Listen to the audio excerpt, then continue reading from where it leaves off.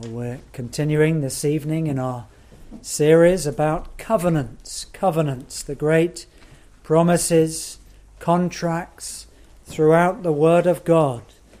And they're so privileges, it's a great privilege for us to examine them and to consider them. The whole Bible is a covenant, the Old Testament, the New Testament, the same word, the Old Covenant and the New Covenant.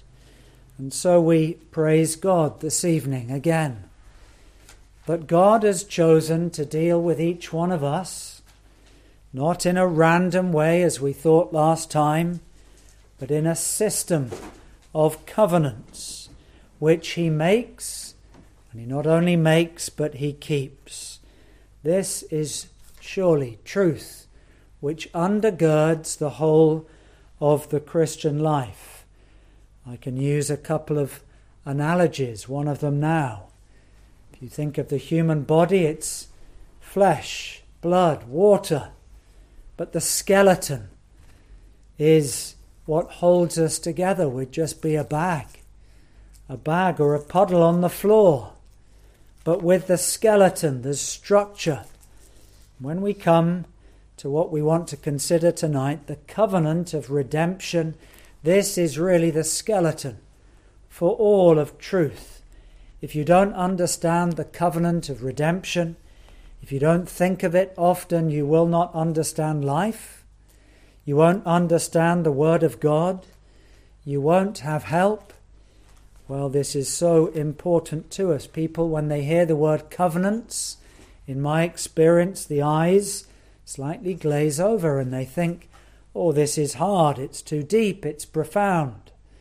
But really, we really need to understand that all truth hangs and lives upon the structure of covenants, and particularly the covenant of redemption. So 3 headings tonight, or really 3 points. The first is just to remind us again, because it's a few weeks since we started this series, what is a covenant and why is it so important to us? Secondly, I want to define and prove with 4 very well-known scriptures, not obscure in any way, how the covenant of redemption unfolds and how it just knits together the whole of the Word of God. The covenant of redemption, it's like there's a canvas at the beginning of Genesis.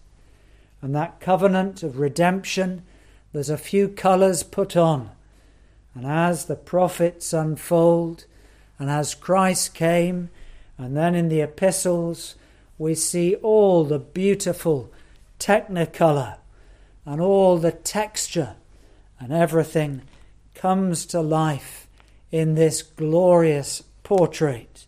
So we will remind ourselves of covenants, then define, and then I want to just briefly apply. What does this mean to me? How does this affect my life tonight as a believer?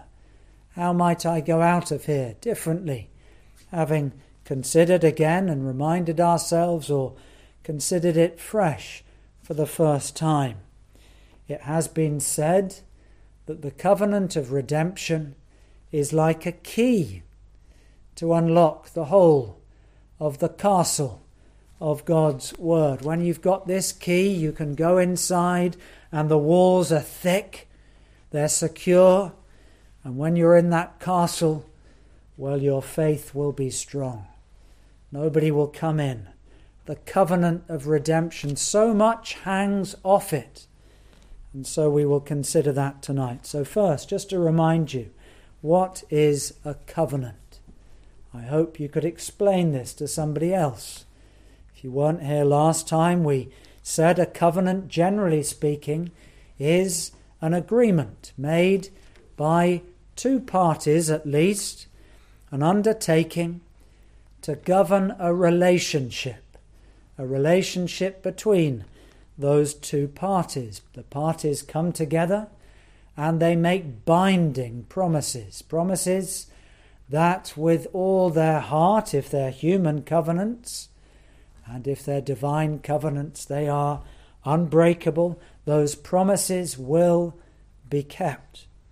and each of the two parties will do all they can to reach the common goal that is the objective of the covenant. When it comes to divine covenants, of which there's three main ones, these are wonderful, powerful commitments made by God in relation to us, humanity, and against certain conditions, they are such that we can rely upon. Again, just to remind you, divine covenants give us that framework that we can rely on. They're dependable, rock solid. And since the creation of Adam and Eve, the Lord has committed to deal with us in this predictable way. I said last time, divine covenants are only initiated by God, not by us. They're binding, they're living, they're unique, and they're full of blessings.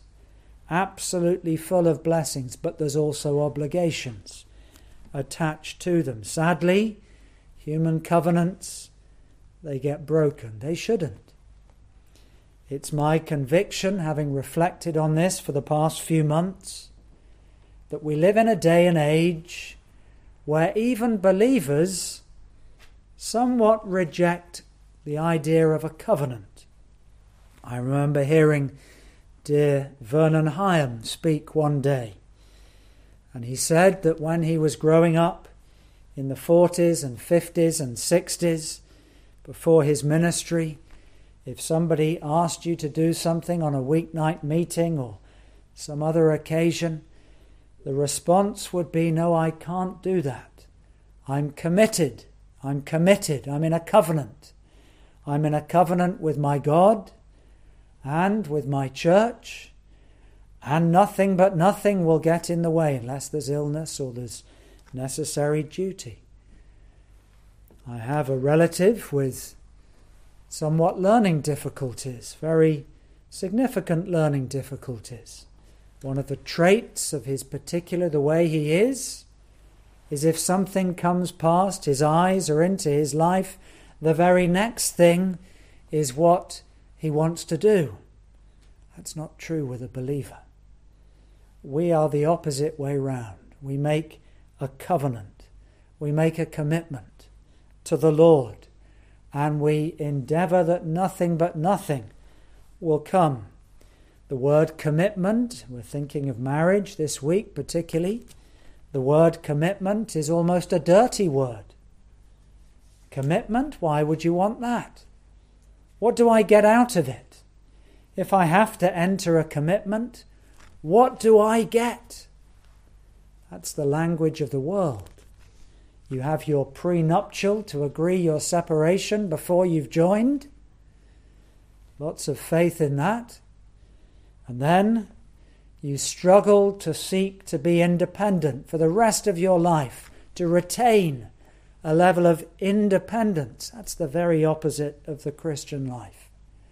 The Christian life says, I'm struggling to suppress my independence, and I'm yielding up my life in dependence on God, dependence on my husband or wife, dependence on my church, and my church to depend upon me.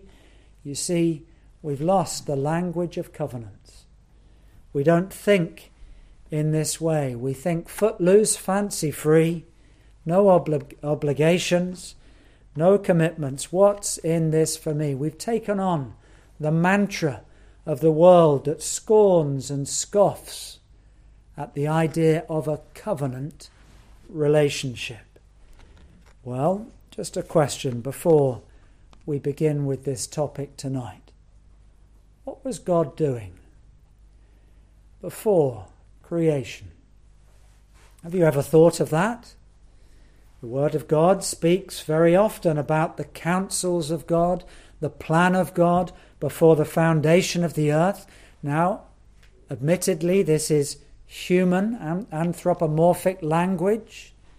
It's not really language that necessarily conveys what God was doing, but it's very clear there was a time as we say in human terms, in eternity past, before creation, before time began, when God was. And God always was. What was he doing? Well, it helps our understanding, and I think it's biblical to think of it this way, that the Trinity were combining, planning. Of course, they didn't plan in the way that we plan, but they were making a binding covenant together.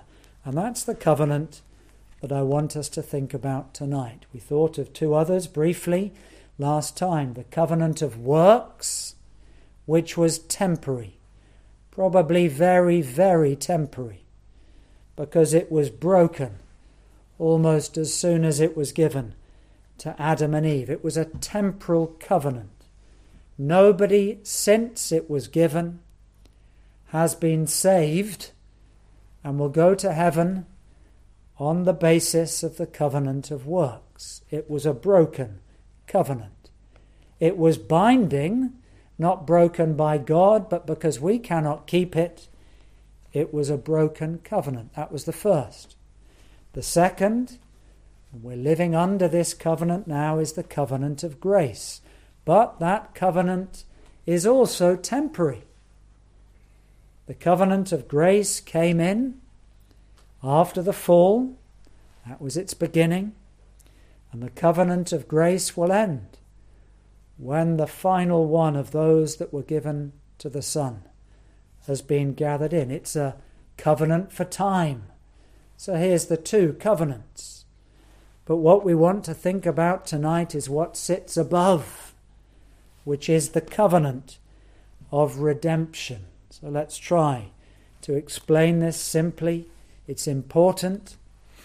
It's known as pactum salutis. Pact, an agreement. Salutis, salvation. That's the Latin. It's the way the theologians think about it. Pactum salutis, the covenant of redemption. And really, as I say, this unlocks the whole of the Word of God. Sometimes people say to me as a pastor, I'm reading such and such a book devotionally. Help me. How can I possibly understand this book, this book? And the answer is, if you've got the covenant of redemption, you will be getting additional colour, light, understanding through the revelation of that particular book. Well, that's why we need to study it. Now we have to admit at the beginning that this covenant, we will never understand its totality. Its nature is so beyond us, it's so profound, that the full comprehension of it is quite beyond humanity. But that doesn't mean that we shouldn't seek to dig deep. We can glory, we can marvel in ever deeper ways, but we mustn't presume to be able to penetrate all its depths. This, unlike the covenant of works and the covenant of grace, is an eternal covenant. As we shall see, it was agreed and it's binding before time, during time, as we say, and through all eternity. This is the ultimate covenant, the covenant of redemption. Well, I want to try to prove it from several verses. They're well-known passages. You may not even need to turn to them, but start with Psalm 40. Just to show in the Old Testament, just one verse. I think the covenant of redemption is so clear, but it was only really in 1650, just around the time that the Westminster Confession, the Baptist Confession of Faith, was being drawn up, that theologians put this name upon it, the covenant of redemption. Look here in Psalm 40, and down in verse 7. This is a messianic psalm. It's speaking of the Saviour, and we can see that in verse 7. Then said I, this is so clearly Christ speaking. Then said I, Lo, I come. Christ is coming in fulfillment of the covenant of redemption. In the volume of the book, the scroll that was being opened, as it were, it is written of me. There's been prophecy already. And he says, Christ, prophetically, in messianic form, I delight to do thy will, O my God. Yea, thy law is written and is within my heart. You see, the Lord Jesus Christ is going to come. Now for us, he has come. We can look at this now with New Testament eyes, and perhaps we can put it this way. Then said the Lord Jesus, I have come, and as it was written in the book, so I have come, exactly as it was said of me, I would come as the Redeemer. And I delighted to do the will of God in my life, in my death, in my resurrection. O my God, speaking to the Father, yea, thy law, the agreement that's contained within the first 5 books, but also throughout, is within my heart. So that's a first reference to it. But I want to come down to our scripture reading, John 17. I remember reading this as a teenager when I was on a church holiday. And I read it and reread it and reread it, and I was utterly convinced in one day of what we call Calvinism, the doctrines of grace. I challenge anybody to read this chapter and not see election writ large. And here we see this covenant in New Testament language. Let's just look at the first 5 verses only. We could go elsewhere. This is Christ. He's lived his life. He's lived it exactly according to the will of the Father, as per Psalm 40. And he's coming to the very end. And he says, he lifts up his eyes to heaven, speaks to his heavenly Father and says, Father, the hour, which hour? The hour that was planned before the foundation of the earth. The hour is come, glorify thy Son. Hang on. Isn't Christ glorious? No.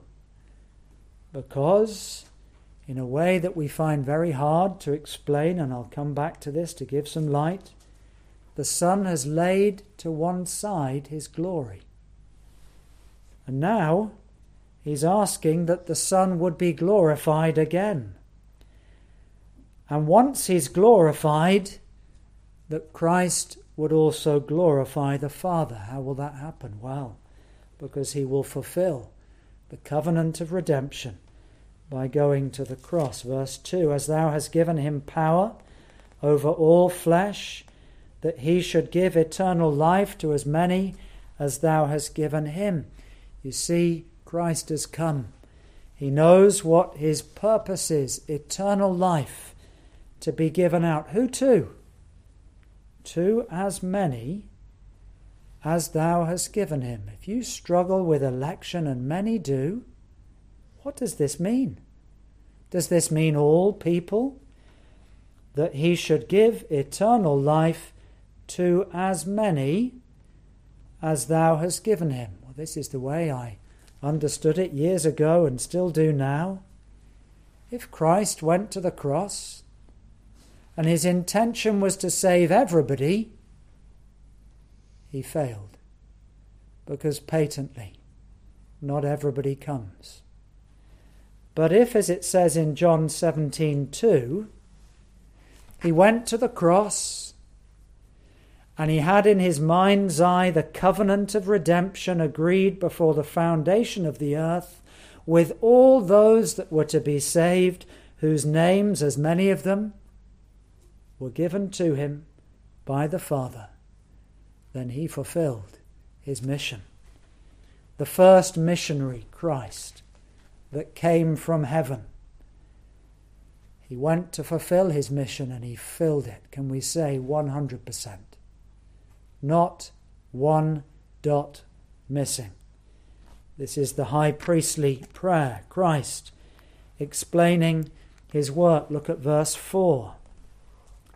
I have glorified thee on the earth. Not himself.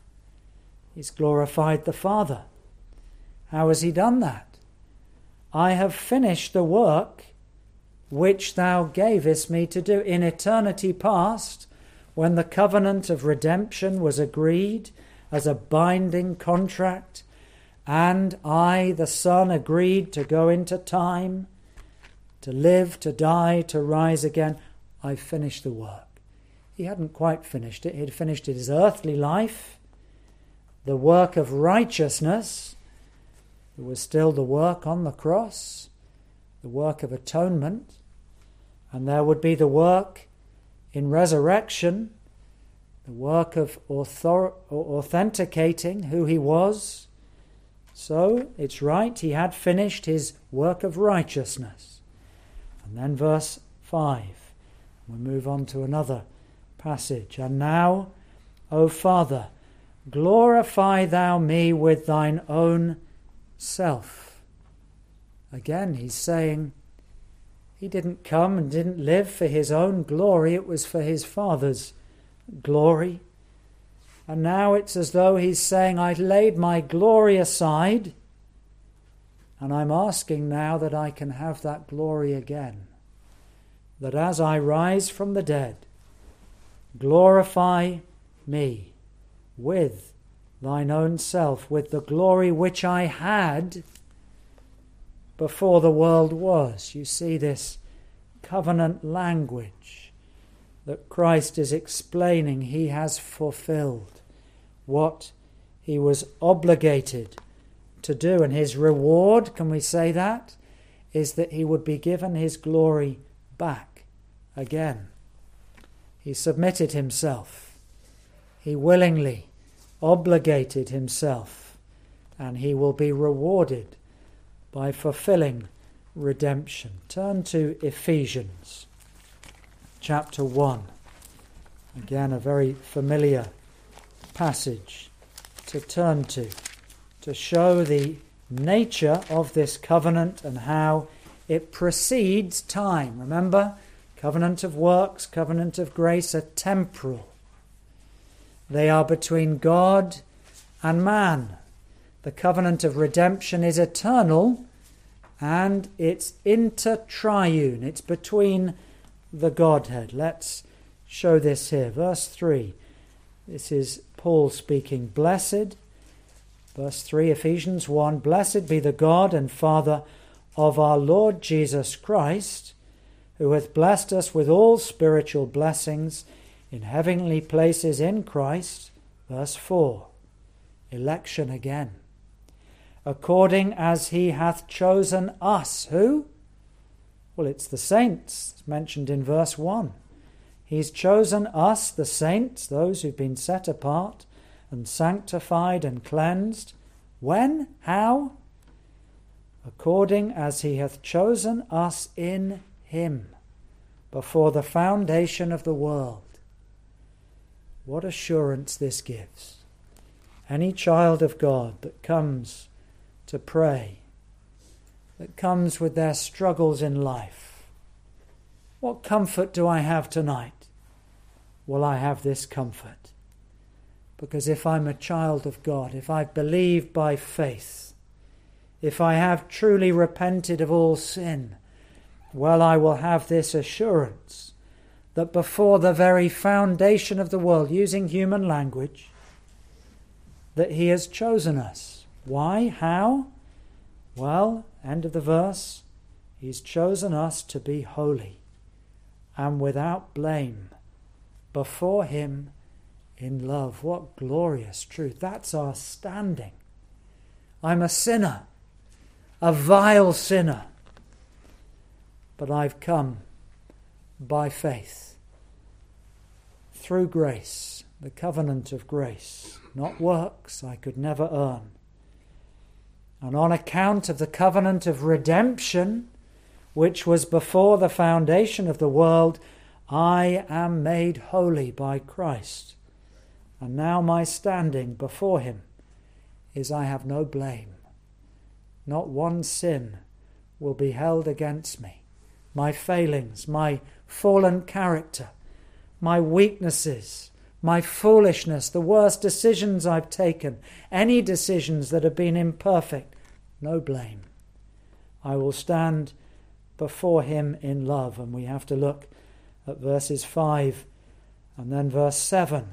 Having predestinated. Oh, I don't like that word.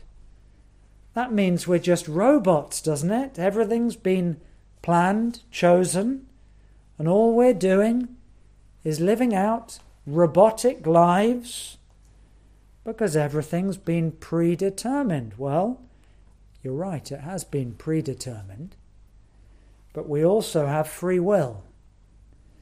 And when we bring free will as close as we can to predestination, we see that the Lord works through the will to incline the will so that all those that he's chosen before the foundation of the earth will hear his voice and will gladly, willingly come to him. Here's the language, verse 5.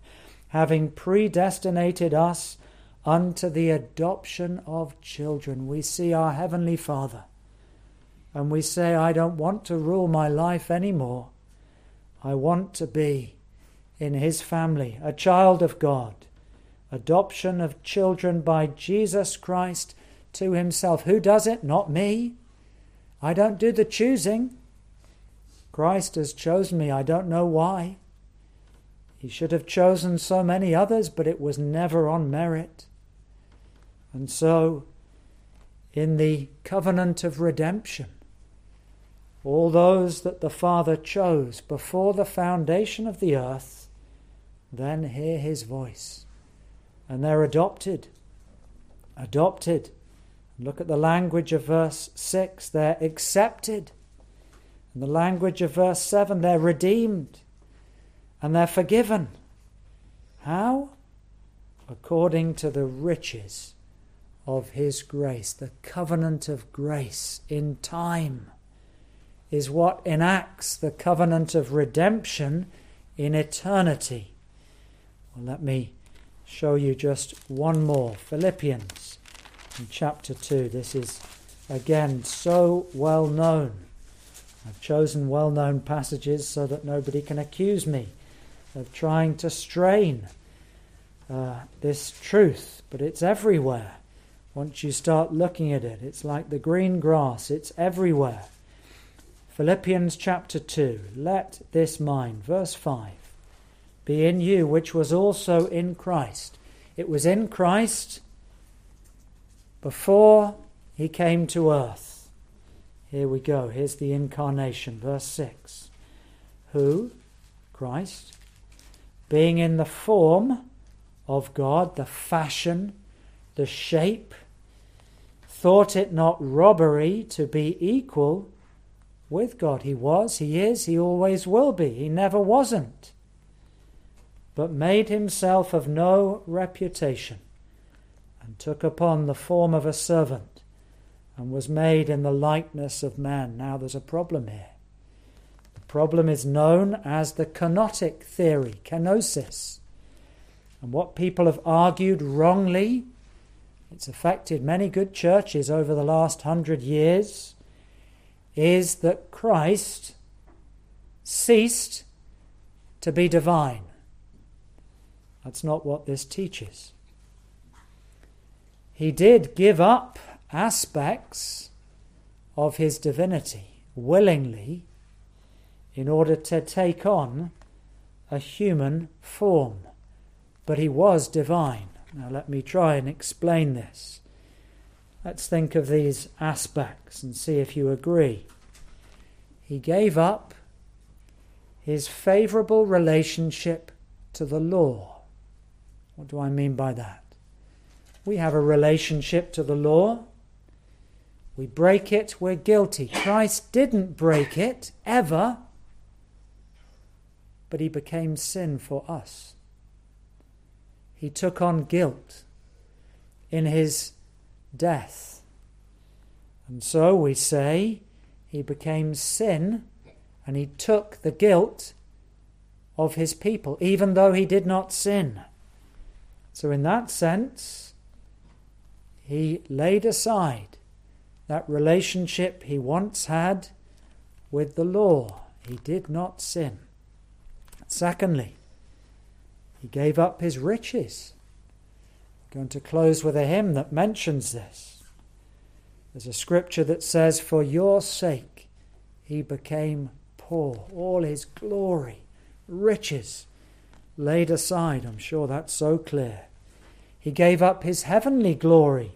It's mentioned in John 17:4. We looked at it. The glory that he had with the Father, he said, "No, I'm willing to surrender it for a time, but then I'll take it again."